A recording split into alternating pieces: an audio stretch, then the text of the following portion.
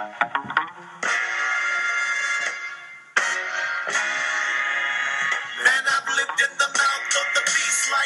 right, everybody, welcome to the Raintown Riot podcast. We are here with Matt Raymer, Bobby Lloyd, and Thomas Mayfield. I'm going to give you another episode of some sports knowledge, and Thomas Mayfield is going to open up here. Full slate of new topics this week. The national championship last night was a game for the ages. We're going to cover the NFL draft as well as the NBA playoff race. What I want to start with today, though, is another personal story regarding Bob Show, my roommate. So Sunday night, I get to bed early. I have work early Monday morning. And I'm just trying to enjoy my sleep. Middle of the night, I wake up to some female screams. Now, Raintown, nice. these were not screams of terror in any way. These were screams of gratification and enjoyment, Raintown. And Good job, yeah. So part of me was impressed, but then the other part of me was like, I just got the worst sleep I've had in years. Yeah, shut the hell up. Yeah. So I go to sleep hearing this, and again I wake up at 5 a.m. hearing this clamor, and it intensified. So, I mean, I hope you all are impressed. Bobby's all embarrassed. I hope my mom isn't listening to this podcast. So, I'm a little upset. I'm thinking, do I want to interrupt this ruckus because I need my sleep, you know? But then I think, do I really want to break our bro code? And I think, do I really want my face on a meme? And do I want to be trending on Twitter the way our boy D'Angelo Russell was for breaking his own bro code this week? And I'm proud to say that I didn't, and Bobby and I have kept our bro code.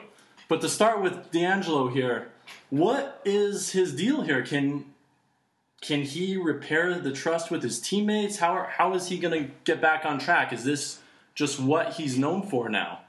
Well, let's break down. Let's tell the listeners exactly what happened. So, D'Angelo Russell and Nick Young are teammates on Los Angeles Lakers, and Nick Young is engaged to Iggy Azalea, the pop star, and they were in the locker room just messing around, and D'Angelo Russell starts questioning Nick Young about some different girls, different females he's talking to, and what happened at a nightclub one night and stuff like that. And meanwhile, D'Angelo Russell's recording the conversation on his cell phone, and Nick Young has no idea. So Nick Young says some things that obviously he didn't want other people to hear, and that video got exposed to the media, and now everybody see it. Iggy Azalea saw it. She's furious at Nick Young, and it looks like that relationship's over. So it looked like D'Angelo Russell completely destroyed the relationship for Nick Young, Iggy Azalea. So that's the bro code Thomas is talking about.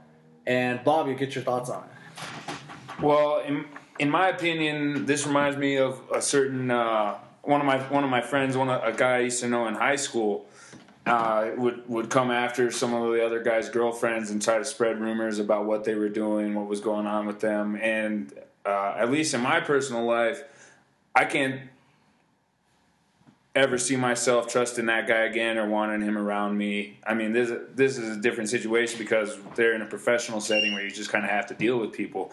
But I feel like we're talking about something that like supersedes sports. We're talking about a cultural thing where you don't want to, like, everyone in their life has experienced this type of person, and it kind of depends like what you're looking at. One aspect I have to think is like the guy's 19, could have definitely just made a mistake. And I mean, part of me thinks he has a bad sense of humor and made a mistake, and accidentally leaves. Another part of it looks like he's baiting Nick Young into trying to say this stuff, and like I'm not sure what his motive is. Like, why is he trying to screw over Nick Young? What's the idea? Well, D'Angelo Russell's saying that he has no idea how the video got leaked. So he did not try to do this on purpose, try to destroy this, try to do anything like this. However, it's kind of strange on his cell phone. How does this video get out there? Well, I mean, what's he taking the video for? Just so he can watch it by himself? Like, he obviously showed it to somebody. It makes no sense. That part doesn't make sense. So if you are a teammate of Russell's, what is your reaction to this? Not necessarily if you're Nick Young, but if you're one of his fellow teammates, are you upset with him? Are you just like, this is one of these things we have to get through? It's just some adversity we have to work through. I mean, it's kind of hard to trust him. I mean, is it just like, this is a business and we got to do this? So for this season, I think it's going to have a big impact. You've heard the stories where D'Angelo Russell goes and sits at a table to eat, and not one teammate will go and sit by him. Yeah, he's being frozen out. He's being allegedly. frozen out of the locker teammates room. move away from him. So it's allegedly, it's really bad. So if I believe for this season, it's going to be really bad. And the Lakers season's already over anyway. They're in second worst overall record in the NBA right now. And so this season's going to be done. But however, I feel like winning will cure everything. Say next year, he ends up playing great. They're going to have a whole assortment of new players next year. That culture is going to constantly change. Kobe Bryant's going to be gone. And Nick Young is not going to be the face of the Lakers. The Lakers are going to choose D'Angelo Russell over Nick Young any day. So Nick Young will be gone. And I feel like Russell has a chance to build back that relationship with new players. Okay, so a couple problems with what you just said. First thing, Nick Young is an untradeable player. Like, he's played terrible since he got his big contract in Los Angeles. He's getting paid $7 million a year to be a below-average six-man gunner. One of the worst teams in the league. He's going to be on the Lakers for 2 more years unless they cut him using the stretch provision, which might be the best if the situation is so toxic and it's not allowing one of their young developing stars to grow. Then yeah, they might have to cut Nick Young, which makes.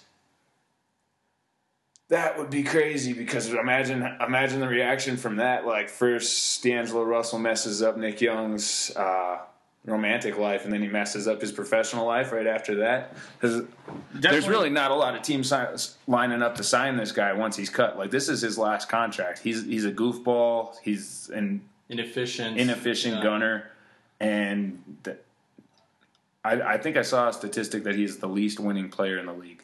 Like, the player that has won the least percentage of his games over his career. There's this statistic out there that says that. I mean, this is such a bizarre story, something I don't think we've ever heard anything quite like this before. So it's interesting how to see the Lakers moving on from this. It's also interesting that all the ramifications keep coming down on D'Angelo Russell and all of this. However, I haven't really seen nearly the amount of backlash on Nick Young for actually doing the wrong thing, right? Nick Young is the one that did the cheating. He's the one that's doing this. And D'Angelo Russell's getting all the backlash. From a sports sense, that makes sense, right? Because you're messing up the sports culture. You're affecting the Lakers. But from morality standpoint, it's a little strange. So I posed this question to Bobby the other day. All of us, for all our listeners out there, we have better conversations when we're off the air. But just Bobby's going to reiterate what he said. I posed the question, what's worse, playing a joke on your friend by recording him or cheating on your fiance? And I think Bobby had an interesting take on it. I remember my take.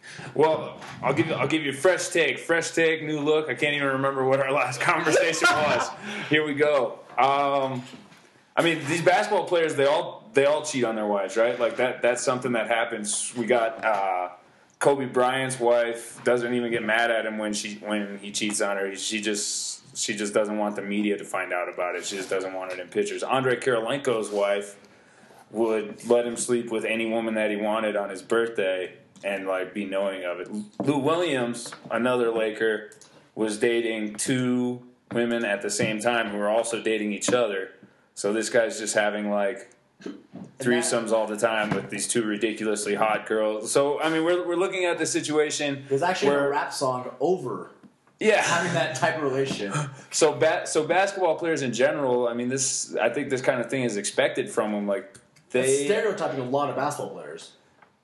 And I think they've earned that stereotype. I'm not going to throw them all under the same umbrella and say that it happens every time. I know Steph Curry takes his wife with him on all their road trips, and I think that's extremely admirable. But my aunt was a dancer for the Dallas Pistons, for the freaking Detroit Pistons. Sorry, that's my team. I can't even think right now.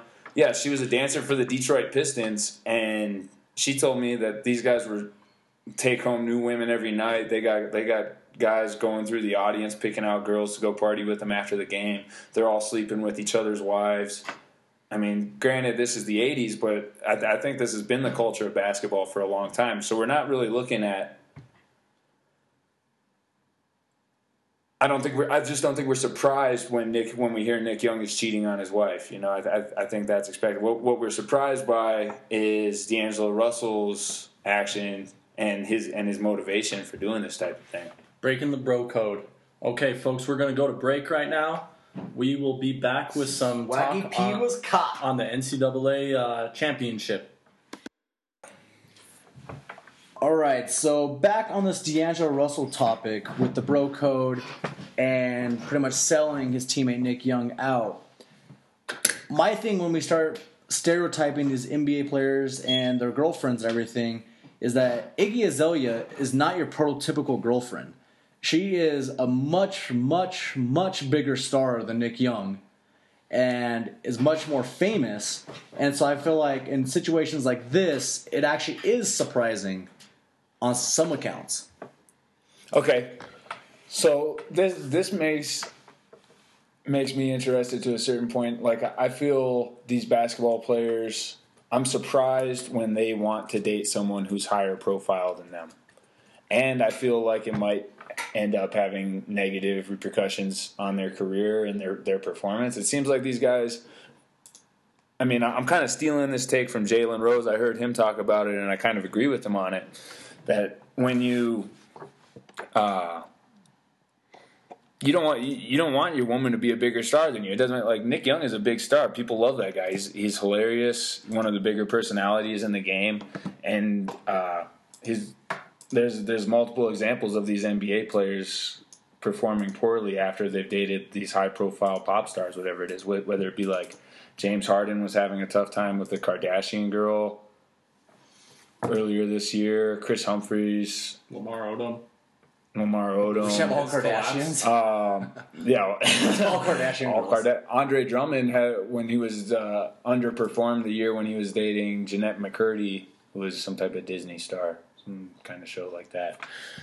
I mean, good-looking girl, but there's just so many beautiful girls out there that aren't big stars, and I feel like having two people that are in the spotlight all the time in a relationship might make things a lot more complicated than if you're just. Yeah, I mean that's a whole nother issue. I feel like, right? One thing in the crosshair, like Tony Parker was dating Eva Longoria, who she's gorgeous. Tony Parker's a bigger star than Nick Young is. Eva Longoria probably equal to Iggy Azalea and their type of crowd and what She's what voted the person Maxim's they hottest bring. woman alive. Tony Parker's still sleeping around, still hooking up with other people, and Eva Longoria ended up breaking up with him. And did we ever even hear backlash about Parker? Not much. I mean, Did he get caught cheating on her? Was that the reason? Yes. That's what I heard. I mean, yeah, that ruined their marriage, and do we even care? No. It's been over for a while now. Yeah, but I remember when it came out, and I don't think anyone. That's a good point. It's not a big deal, I think. Yeah, so the fact that this was D'Angelo Russell selling out his team in the sports setting totally is what brought this to headlines. So say we got remember Tiger Woods' caddy when the whole thing is going down with him, and Tiger Woods' situation is way worse than Nick Young's situation. Nick Young is trying to keep things on the DL, trying to have a good relationship. I mean, at least keep things with his girlfriend where they're good with each other, you know.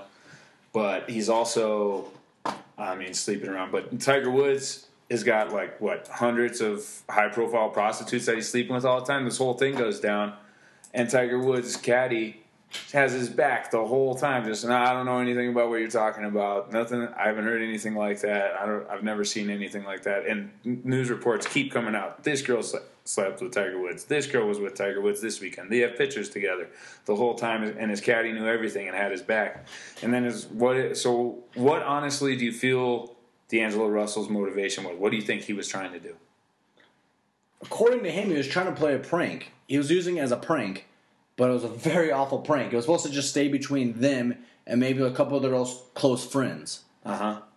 And so, watching his apology, watching everything else, it makes me feel that was his intentions. He is a 19-year-old kid who could definitely make some bad mistakes, and maybe he showed the wrong person and just leaked. Yeah, I mean, TMZ probably gave whoever leaked that some pretty good money. Right. It gives you as a pop star.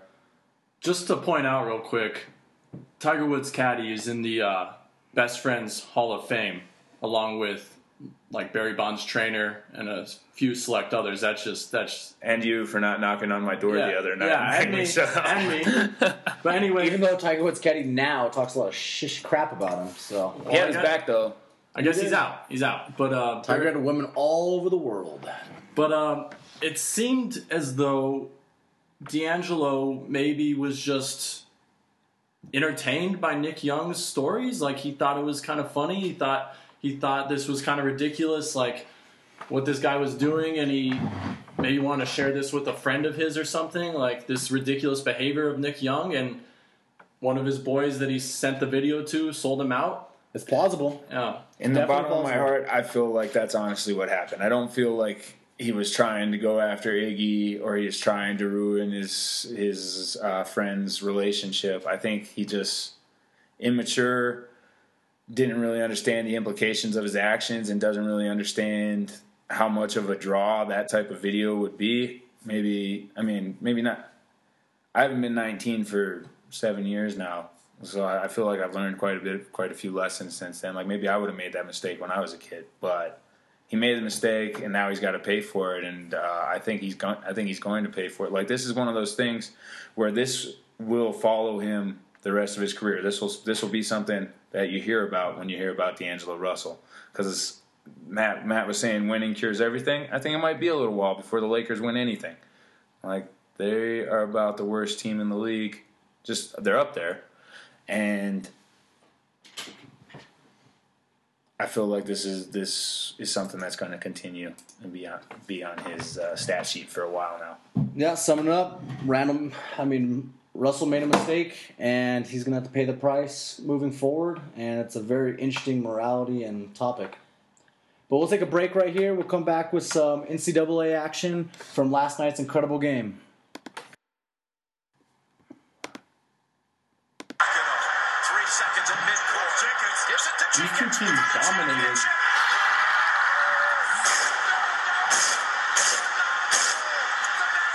Continue, Thomas. These two teams dominated the whole tournament. I guess it's no surprise that they ended up in the final. Neither one really had that close of a game really until this magnificent final game that we saw last night. Raintown is going to break it down how the game finished up last night. Yeah, what a game. This game was incredible. Arguably one of the best national title games of all time. It was back and forth the whole game. And so breaking down really the last 10 seconds of the game, North Carolina was down by 3. Marcus Page gets the ball. There's a pump fake. The defender kind of goes for it, but Page jumps in the air, double clutches, and hits a 3 that was quite incredible. It was an acrobatic shot, and it ties the game. Jay Wright calls a timeout for Villanova. 4.7 seconds left, and Villanova inbounds the ball, and they bring the ball up. They pass it to Chris Jenkins, and he hits a 3 as time expires. And it was just a miraculous shot, miraculous play. Villanova looked so composed the entire way down the floor, and it was one of the greatest games ever for NCAA tournament history. And I don't think anybody's arguing with that. It's got to be up there. I want to tell my story while I was watching this game. So I had a running bet on the game with Thomas about Thomas and our friend John, and it was like, if Villanova wins the game, I have to buy their dinners, right? If North Carolina wins the game, they have to buy my dinner plus all the drinks that I have. So every time it starts to look like Carolina is going to pull away, I order another drink. And then, so the end of the game, they hit that game-winning 3, and they're like, no, don't buy. I mean, Marcus Page hits the game-tying 3, right? And it just seems like a miracle. They just came back from 10 points. I feel like the game is going into overtime. North Carolina's definitely going to win. I run to the bar and buy like another $8-9 drink, something like this. And then I'm like so ecstatic. I'm drinking a big old shitty grin on my face. Like I just love this. And then my heart breaks like it's made out of glass. It was hit by a freaking hammer, man. Like dropped into my stomach. But I mean, I gotta hand it to Villanova. Incredible game, incredible time. I think they dominated most of the second half. Broke my heart though. They played great. And my wallet. A lot of great storylines on this game. One being there was actually a close relationship between a Villanova player and Carolina player, Chris Jenkins, who actually hit the game-winning shot on Villanova, and his stepbrother Britt. Yeah, his last name is Britt. Was a North Carolina player. So they actually met up in the final with each other. They had been living with each other since they were 10 years old, and what's the age difference? Are they the same age? I think they're both juniors. Wow. And obviously a very close relationship between the two, and just remarkable to be on that stage and for Jenkins to hit that shot. Another crazy story is that Villanova had no All-Americans on this team, and that was the first time that has happened since 1985. A champion has had no All-Americans, and the winner in 1985 was Villanova. So some very interesting things happened with Villanova's victory. It's surprising me that Josh Hart isn't an All-American. Josh Hart's kind of the heart and soul of that team. He plays great the whole tournament, and he really has willed them at a lot of points this whole season. And then going around with Ryan Idakano, who won the Final Four MVP. Mop. Oh, did he? Yeah. He Most outstanding player, yeah. Yeah, he won the mop. And most outstanding player, and he's the one that passed it to Jenkins. In the final seconds, drove the ball up the court, looked very composed, and he's a senior, and what a heck of a way to go out. Did you see the replay of him, like his mouth movements right after they win the game? He's just running down the court saying, "Fuck yeah, let's go!" It reminded me of Raintown. Reminded me of the Raintown riot. Exactly what he would have done in that situation. I enjoyed coming into work today because Villanova is a little not quite as well known as some of these other schools. And I mean, at my job, not everyone is a college basketball fan. And people were asking, or people were saying, "Oh, I heard Villanueva won last night." being here in Albuquerque, we're using the double L as a Y, but that was fun to hear today. It's funny you bring up the celebration, because if you saw Jay Wright, the head coach of Villanova, made the most incredible lack of celebration I've ever seen in my life. So Jenkins hits the game-winning shot, and Jay Wright literally is no emotion, no affection, doesn't raise his arms. All he does is literally makes like a military 90-degree turn, goes and shakes Roy Williams' hand. It was so stunning to me to have no reaction and no emotion. Obviously, he was emotional. After the game, he was very emotional to reporters and all that. But in the spur of the moment, to have a game-winning shot and you finally win a national title, and you don't even put your arms up. It looked like he like froze up or something. Like just stone face, stonewall, no emotion. I mean, I have no idea what it's super funny watching who was it, Kenny Smith and Charles Barkley, their reactions, and granted Charles Barkley probably won a couple $100,000 or something on that game. He's a gambling machine. But watching his reaction in comparison to the head coach who's got his heart and soul invested in that win. Yeah, I thought it was remarkable. Yeah. By the way, I think we were very fortunate as sports fans. The two Final Four games were both blowouts. They were both non-competitive, pretty boring in some sense. I mean, the Oklahoma game was over right away. It seemed like the beginning of the second half. And then disappointing. North Carolina, Syracuse, the same thing. So I think we were really fortunate to get one of the best games ever for the finals game. Well, we've been fortunate in the last couple of years with these national championships. Like thinking about last year, we had Duke winning a close one against Wisconsin. Freshmen were seniors last year. Yeah. Tyus Jones hitting a late shot. And then the previous year, the Shabazz Napier team for Connecticut came down to the wire against the loaded freshman team of Kentucky. Yeah. So, I mean, this just goes to show this tournament is, I mean, arguably, as we all know, one of the greatest things in sports. It really hasn't disappointed. Well, the reaction all over the country for this tournament is incredible. Like, my girlfriend, who doesn't know anything about sports, still fills out a bracket because she still has a chance. It's ridiculous. She plays 5th out of like 15 people, and she doesn't even know sports. Oh, God, I quit watching my bracket.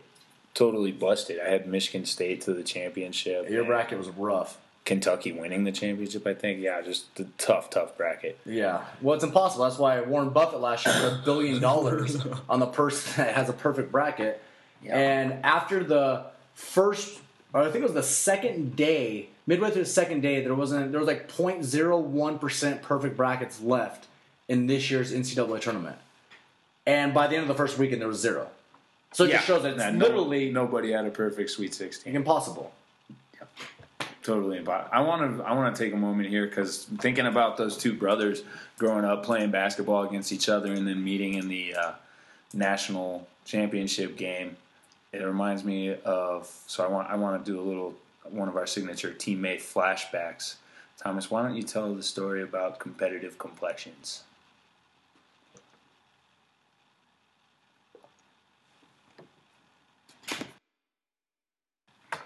So, competitive complexions, that's a great story that involves Raintown here. Back in high school, Raintown and I, seniors in English class. Myself, very good at English. Raintown, little iffy. I got a higher grade than you did. I don't know about that, but anyway, we are grading each other's quizzes. We switched papers. It was like a vocabulary quiz. There's 20 vocabulary words and like 4 extra credit items. We grade each other's. I get every vocab word correct and miss all the extra credit. Raintown, I'm grading his paper, does the exact opposite thing. I missed all 20? All 20, but you got all the extra credit.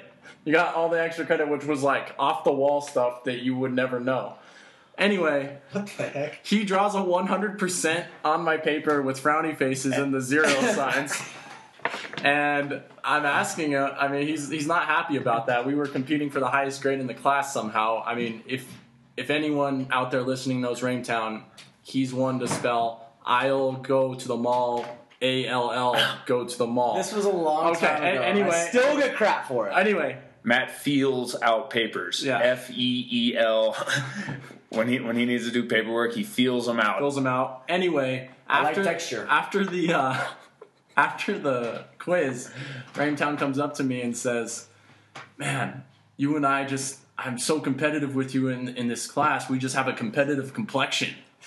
And that's become a part of our vocabulary ever since, competitive complexions. And it makes me think, these two guys growing up together, I know Matt and I both grew up with brothers, and I think that having somebody that's that type of athlete and that type of competitor with you at your house, when you're at school, being your best friend, but also somebody that you're really comparing yourself up against. It probably fueled these young guys to get to the point where they're at today. Would you agree with that type of sentiment, Matt? First of all, that's the first story you think of on this is pretty remarkable. But yeah, I completely agree with that. I mean, me and my brother, when we played, I was extremely competitive. He was older than me. I never won. I got my butt kicked constantly, but it made me tougher, made me better. And even just with all the friends, we were always so competitive with each other that you never wanted to lose. And having another fellow brother in your household that obviously is a great player too, I imagine their backyard basketball games were great. I would go to middle school every day and just think, I wouldn't be paying any attention to what's going on in class. I'm thinking, I got to beat Matt at football today. I don't care what happens. I'm going to figure out a way to beat his team. And it never happened. It usually happened. Never happened. I was 5'11", he was 4'11". And my competitive complexion drove me to greatness. He's a great athlete, but I just thought it was an interesting point that growing up in that type of atmosphere could definitely inspire you and drive you to become great like these two young men. That's good. Good job, Bobby. That's the story. Back on. All right, so back with the Raintown Riot here. We are going to start with some NFL draft coverage. And the NFL draft is honestly one of my favorite things of the sports year. I am a big nerd when it comes to that. I study the hell out of it. I think it's so intriguing. It's so in-depth. There's so many players. And it's different than other drafts because you don't necessarily draft. You draft for need. You draft for best available player. It's very interesting. And so this year's draft, the 2016 NFL draft class, is really prominent on defensive linemen this year. This is one of the deepest defensive line drafts in recent memory.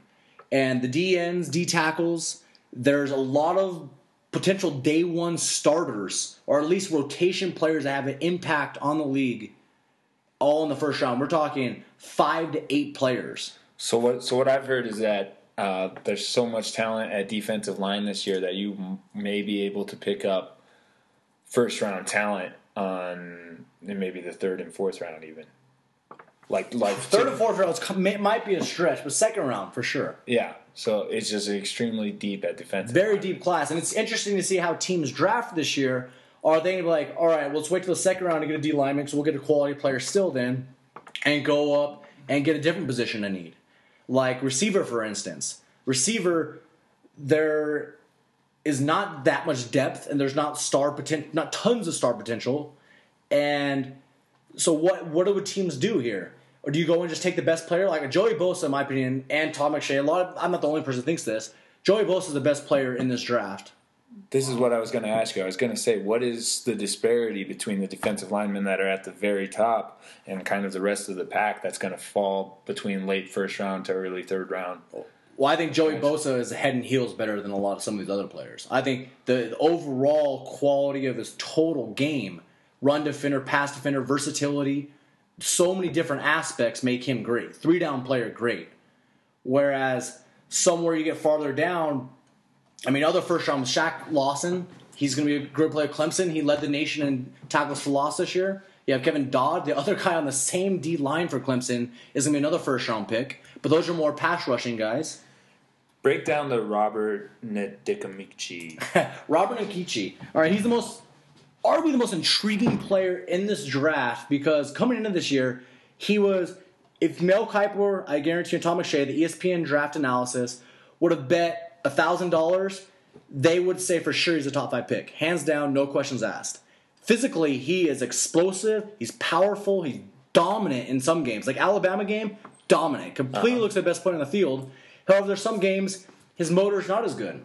Mm-hmm. But the biggest thing that's knocking him right now is that he was at a party during the season, before the bowl game, and hasn't really quite come out whether he was just on alcohol or there was drugs involved as well. Most likely there was drugs involved as well. And he fell off a balcony, actually. So this is pretty serious, right? I mean, he was obviously really messed up to fall off a balcony. And luckily he wasn't injured significantly, so that was huge. However, he did get caught with illegal substances and breaking a lot of team violations, so did not play in the bowl game. Illegal substances or just alcohol? See, I believe there's legal substances. Wow. But I don't believe those big ones have come out. And also, what happened is he got suspended for the bowl game. So his stock is hurting based on his purse, how he is as a person, how he carries himself. And also, which is really interesting, is his brother, I guess, is an extremely bad influence on him. He has completely cut ties off from his brother. Older brother. I believe it's older. I'm not positive. Uh-huh. For the foreseeable future. And I think that's very interesting. He's mature enough to cut ties from his brother, if that's actually happening or not. But NFL teams are questioning the heck out of this because, I mean, they probably grew up in a tough environment and all this happened, but his older brother is such a bad influence on him. So it's an interesting dynamic. If you're a team looking at the end of the first round, do you take this guy with the top 5 talent, despite the fact that he has all these questions? Do you take that type of risk, especially in a year where there's so many talented defensive linemen? How far could he slide if you're a team that's drafting from 16 to 32 and your team takes him? What's your feelings on that? Honestly, I would not be upset. I think he has potential to be a star in this league, so I would not be upset for it just because of his potential. And the fact that if he is truly cutting ties and he wants a better life and he has the right mentor status, he has good stability in his first couple years in the NFL from the team perspective and his family and everything around him, that I think he has potential to blossom, be a great player, one of the best players in this draft. But he also could slide to the second round. I mean, it's really interesting. You think of Randy Gregory last year, right? Yeah. If he didn't have those marijuana problems, he would have gone to top 10. He had the marijuana problems, falls to the second round. It's very interesting. I mean, the NFL draft, there's so many players. There's so many players that one little thing can drop you quite a ways. That just shows how dominant Kamichi can be if he's still going to. I think he's still going to be drafted in the first round. And if he has these problems and he still will be that way, it shows how dominant of a player he could be. So speaking of marijuana and speaking of Joey Bosa, there is some history there between Bosa's marijuana use. And as I've seen, Bosa's projected to go maybe third or fourth. All the way up to first. I mean, he's anywhere from Okay. first to 5. I'm a 49ers fan. If he falls to 7, I want him to draft Bosa. Okay. So I guess this marijuana issue for him really isn't. It's not affecting him. It's in the past. It's not. No one's bringing it up really at all. I mean, none of the owners think it's a big deal. I think it's just in the past and it's missed little things. It's nothing substantial, which is an interesting case. There's nothing with falling off a balcony, anything like that. No, I mean, anything like that. No family history that we know of, and yeah, it's interesting. Also, I think the big question probably a lot of people are going to worry about is the quarterbacks, right? What quarterbacks are going in the first round?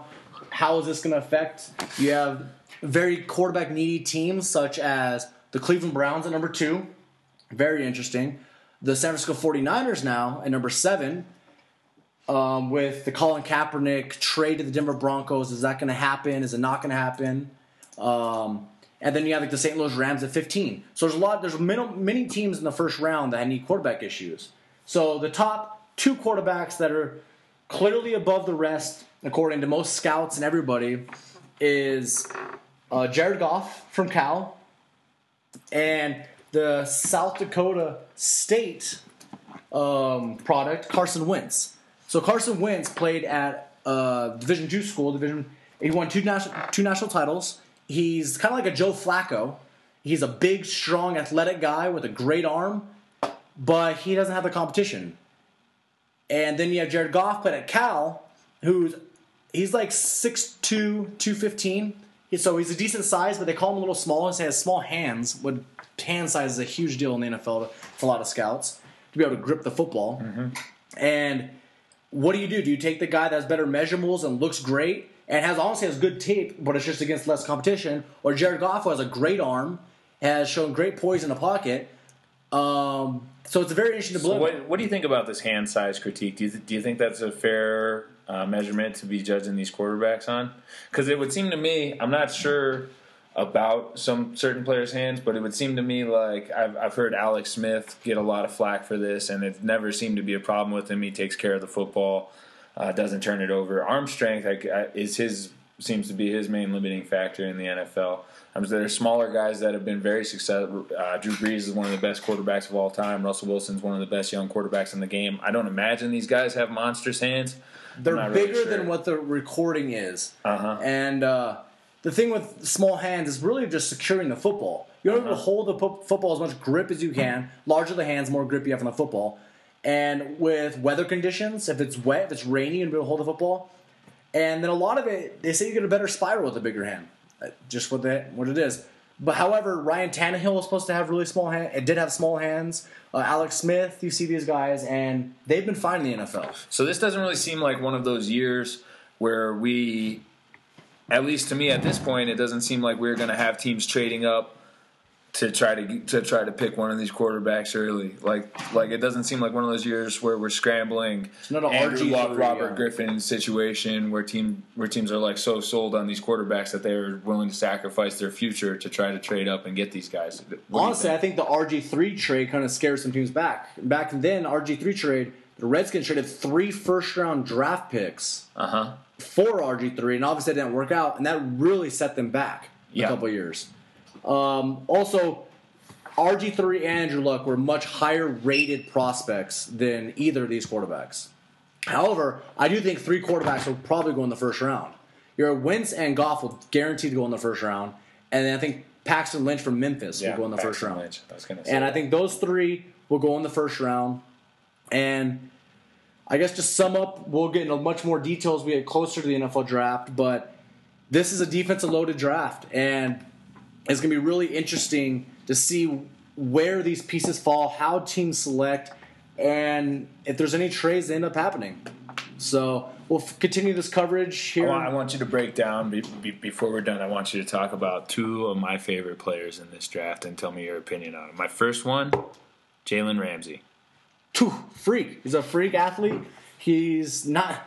It's pretty incredible if you're going to be drafted in the top 5 and they don't even know if you're going to play safety or corner. That's whatever he wants, right? It's pretty incredible. Wide I receiver. mean, he's got long arms, big, 6'2", 6'3", the great off the field team leadership, everything. And then he's in the play He's for a game changer. Yeah, he's in play for number 1 overall pick. As he should However, be. it makes me a little nervous. They're not sure what position he's going to play. I mean, that's kind of interesting.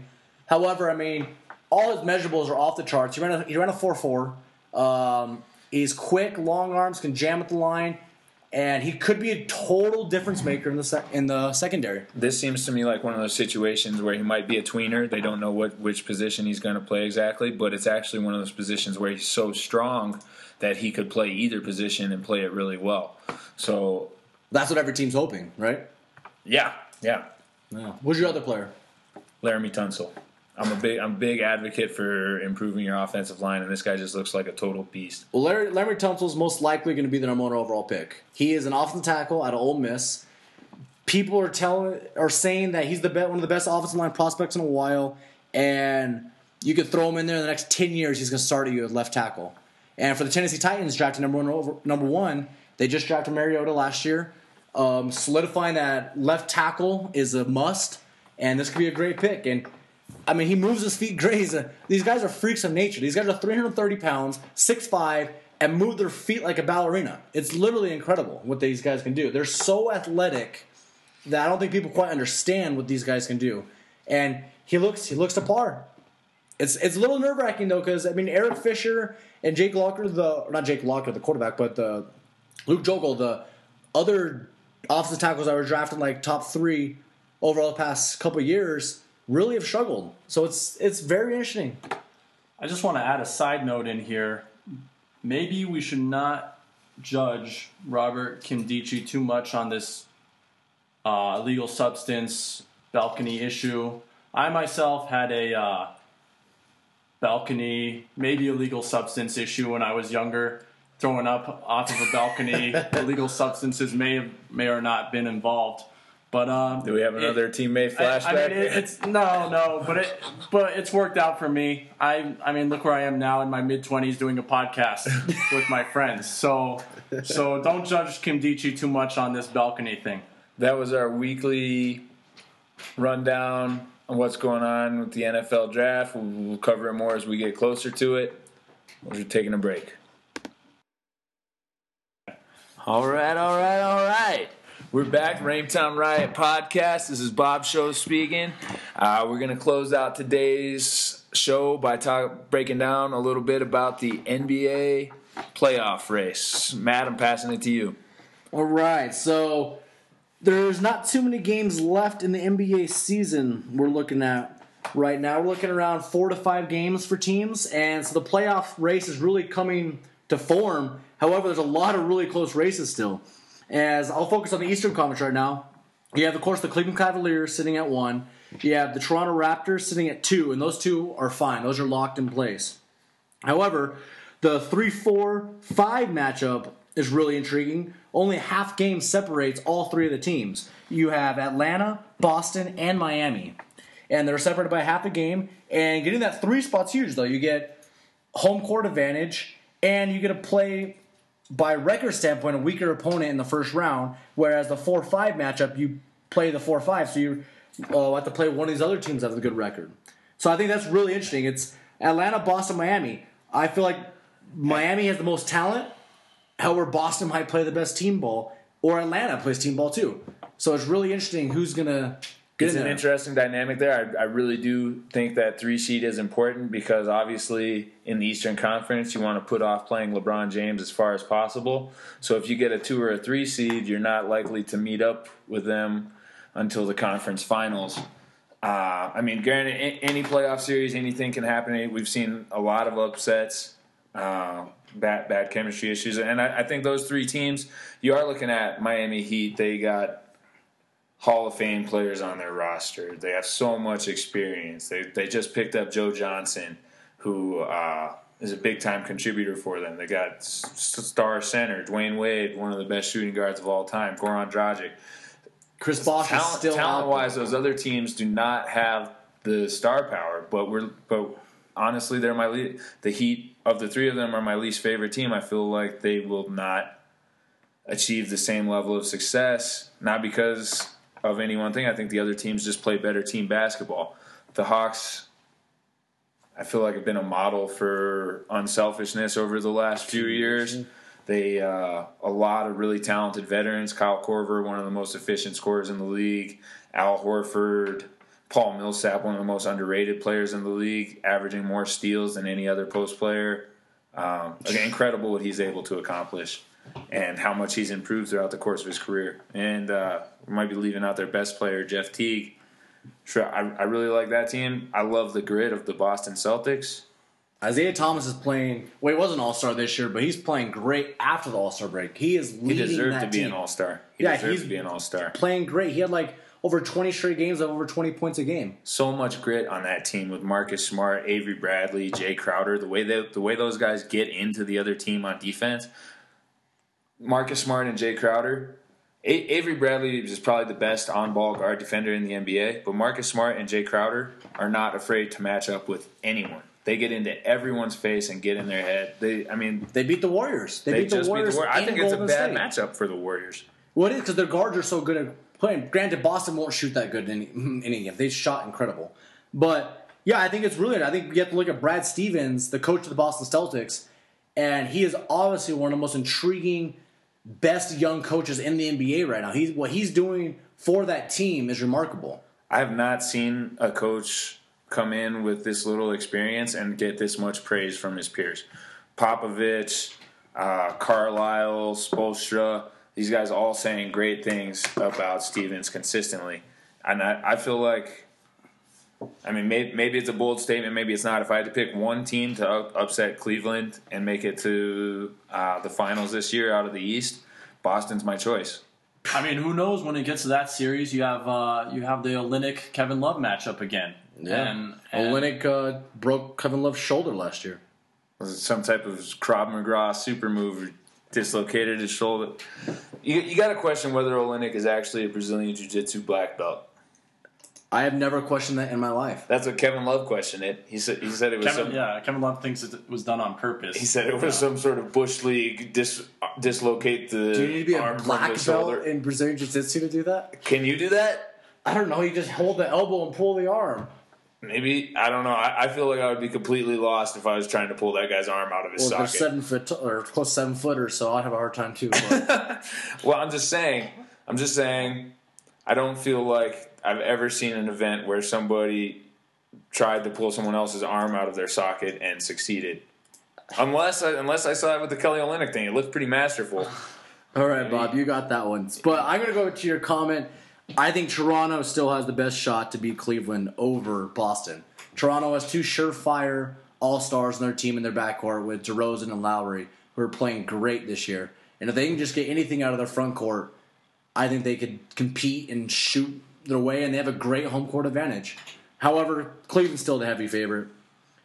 And to sum up the rest of the Eastern Conference playoff picture, you have Indiana, Detroit, and Chicago all fighting for the 7-8 seed. And the Pistons haven't made the playoffs in a long time. It's really intriguing. And Bobby's a big Pistons fan, so he's... I love what my man Stan is doing in Detroit. Seems like taking some unconventional ways to improve the team, kind of getting in guys that he believes in, regardless of how they're doing currently, regardless of their current situation. He's getting the guys he wants, and he's building a playoff caliber team. It's excellent stuff. No one believed it was a good idea to get Reggie Jackson and give him the money. I mean, we gave up a couple good players for him, and then we also gave him a contract. It was like one of the most criticized moves around the league in free agency this year. But then this year he was not at an all-star level, but he was pretty close to being an all-star reserve. He's averaging over 18 points a game. Yeah, 18 points. He was playing really well. He was almost like borderline all-star. Then we plucked Tobias Harris, who's had some big years in the past, never on a good team. We picked him for a couple of expiring veteran contracts in a year when he's having a down year. Almost automatically, he gets to our team. His averages go up. His efficiency goes up. His attitude improves. He's a 6'10", skilled 6'10" player. I mean, you don't find those very often. And athletic is all hell, man. Defensively, offensively, we got a lot of versatility, a lot of defense. I wish. I love Andre Drummond to death. Been a huge fan of him since the kid was like 15 years old. So I watched a lot of high school basketball. But no, keep going. What's your problem? I thought that was funny. Well, That I watch high school basketball. My problem with Andre Drummond is it seems like the dude cannot figure out an efficient post move. Like, he's the strongest guy in the league by far, but he can't figure out how to drop step and make a move to the basket using his momentum to go up strong. He's shooting all these goofy fadeaways that he doesn't have the touch for, and then also shooting like 40%. He's the worst statistically free throw shooter in NBA history. We've argued the point is Drummond could be the most overrated player, but he's the best rebounder in the league too. He is probably the best rebounding player in the league. I mean, statistically, it shows like his rebounding percentages and his rebounding just numbers outright are pretty incredible. But it seems like we're trying to run like a Dwight Howard in Orlando offense through him, and he's just not the passer and not the offensive player, which is not saying too much because, Dwight Howard is an extremely talented basketball player, but that was always a weak point in his game, was that his post moves weren't really as great as they could be. And now we're looking at Andre Drummond, who just sometimes he seems lost. He can't get his footing right or something like that. I think give Drummond one more year. If he has no improvement next year, then you have to start changing things like around their offensive scheme. I think you have to keep him. Oh, of course you keep him. We're you change your offensive scheme. He has to show some improvement next year. He's still super young. Yeah. But as a Detroit fan, my expectations are just high. Like, I try to think about it like, I love Drummond. I'm so stoked he's on our team. I'm glad that we're about to tie him up to a max contract and he's going to be there for the next 5-6 years at least. But I also feel like having expectations on your players, like I want him to be a superstar. I want him to be Detroit's LeBron James. I want to be able to say like he's messing up in this situation and he needs to improve. I don't want the whole he's young, he'll improve next year. Like, we're about to make the playoffs this year. I agree. I mean, he improved this year from last year. You got to give him that. Oh, definitely. And I think they freed up the court for him. It was awesome. Yeah. So I think to sum up the East real quick, I think just one last topic to touch on real quick is the Chicago Bulls. I mean, they're a historic team, and they had a lot of talent, you'd think, right? You have Derrick Rose, Pau Gasol, a lot of Butler, an all-star there. And they're right now on the outside looking in on the playoff picture. They're right there in the mix, but they're 2 games back of the 8th seed right now. And I think it's really interesting that they're stumbling. What are your thoughts, Thomas? Well, to be fair, Jimmy Butler was out for a significant amount of time, and he is probably their best player. I would say so. My initial thought, though, is, man, did the Bulls mess up by firing Thibodeau? Because it's pretty much the same nucleus, and they have regressed. So, I mean, that's a tough situation, man. Thibodeau's running his guys into the ground. Like, I feel like he couldn't figure out a rotation, but at the same time, he's probably the best defensive coach in the league. He's putting together just like impenetrable units that are stopping tons of guys, utilizing the versatility of Joakim Noah, Taj Gibson, different ideas. But obviously the success isn't there. There's like no question in my mind if Thibodeau is the coach of that team, they're in that race for the 3rd pick this year. I mean, for the third, not the third pick, the third spot. Yeah, the third seed. And right now, with Fred Hoiberg as the coach, they're closer to getting the third pick. Yeah, closer to getting the third pick than definitely the third seed. So that's unfortunate. So I have an interesting thing. I don't know if this is bringing too long of a topic, but I think this is really interesting. I think, is it possible to, I'm a big 49ers fan, is it possible to compare the Tom Thibodeau coaching situation to the Harbaugh situation with the 49ers, where Thibodeau did not get along with the front offense in any way? They hated each other. Harbaugh didn't go along with the front offense to the 49ers. However, their numbers speak for themselves. They were really, really good coaches. Extremely good. They made the playoffs right away. They changed the culture of that team, and they had a structured team that always competed and played well. However, they didn't get along with their ownership, and they don't get along with their GMs and the owner, and what happens? They both get fired, and both teams take a serious step back their year after they got fired. And I think it's really intriguing. I think you can make some comparisons there. Well, so we're looking at a situation with Harbaugh where that seemed like it shook up everybody. Like, how many players retired for the 49ers? Yeah, but you guys had like a 26-year-old linebacker retire. Chris, but Borland, you can't compare. It's not all Harbaugh. There's no way you can compare all these players retiring to Harbaugh. Justin Smith was I don't old. know how you could not compare. Like, how can you not draw? So that he's not the coach anymore, and they retire. So you think that maybe they retired because he's not the coach anymore? Exactly. That's exactly what I'm saying. Okay. I mean, there's a retirement, but a lot of them were injured. Patrick Willis, he said his toes, he can barely walk very well anymore. Yeah. He played 9 years. He was an All-Pro. He shocked everybody retiring, but it was health. Justin Smith contemplated retirement the year before. He's old as heck, one of the best linemen there was at that time, but he was still old. And then Anthony Davis, that was completely crazy. He said it was because of concussions, but he's coming back this year. He's already reinstated in the NFL, so he needs that paycheck. And then Chris Borland, I don't want to get on that topic, but that's a whole other world, and he did his thing. So I think the only reason, I mean, I do agree with your comparison, and I think it's smart. I just think it's another level because I don't understand football as well as I understand basketball, admittedly, but I do watch it. I feel like I have a fair feel for the game. And when I'm watching Harbaugh, I feel like he is pretty much top of the line coach, like maybe the best coach in the league up there. Like this. He's remarkable. He's absolutely incredible. His resume is one of the best coaching resumes. Incredible coach. Ever. Every program he's gone to, he's won, not just one, he's run one right away.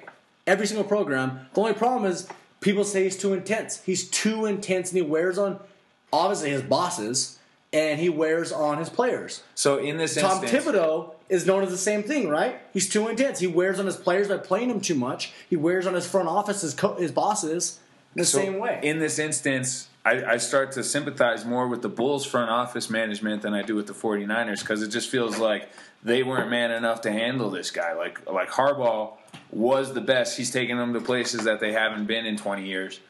And they gave up on him thinking that everything's going to be okay when really he's the reason they're having so much success. Thibodeau, similar situation, but there's just this obvious flaw you can point out with Thibodeau. Like Popovich said it the year Duncan got injured. He's like, I'm not going to overplay my players, and he starts having success with everybody. The entire league is figuring out that you want to rest your players and not run them into the ground because the playoffs is when you need your players to be healthy. Thibodeau couldn't figure it out. Year after year, he's running his players into the ground until their knees are falling apart.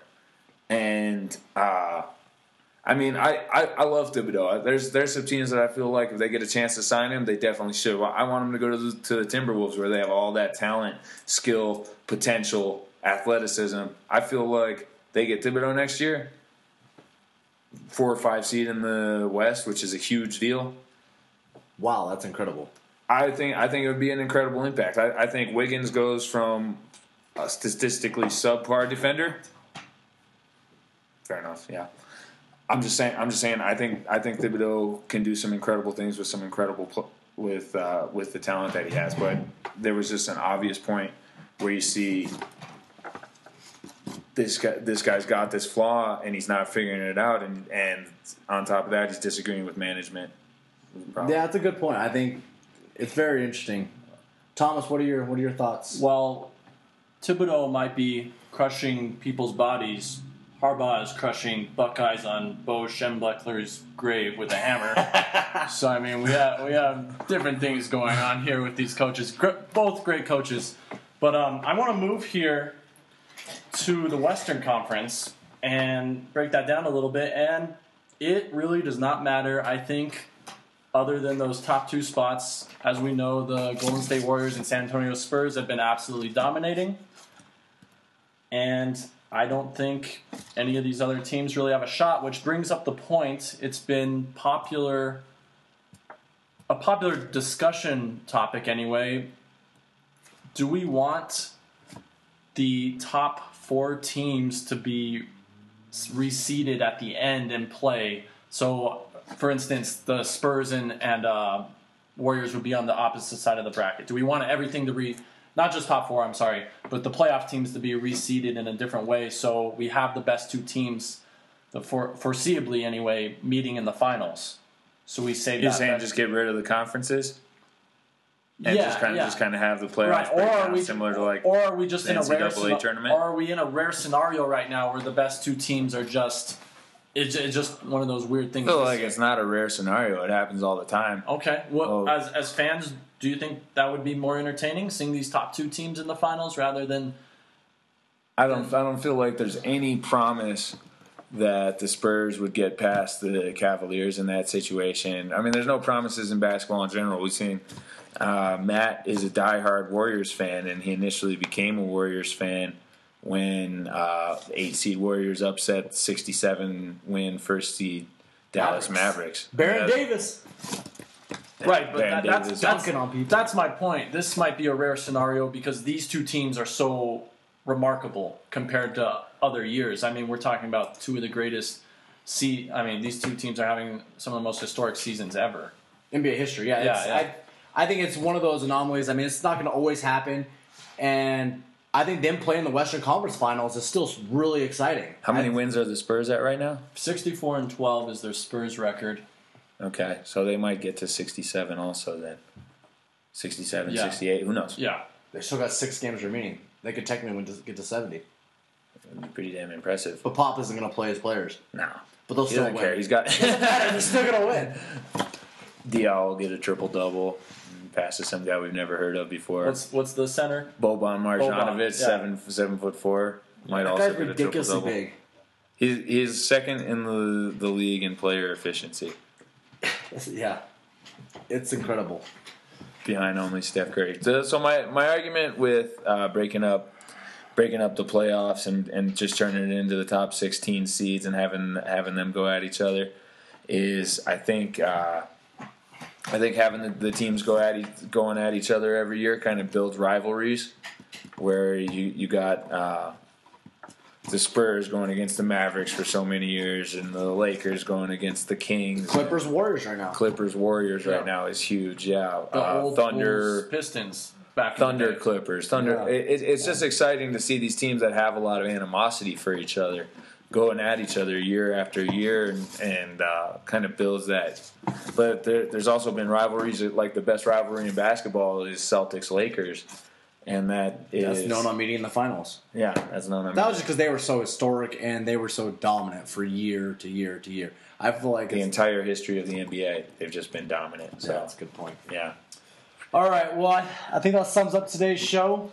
And I'd like to thank everybody for joining us, and have a good day.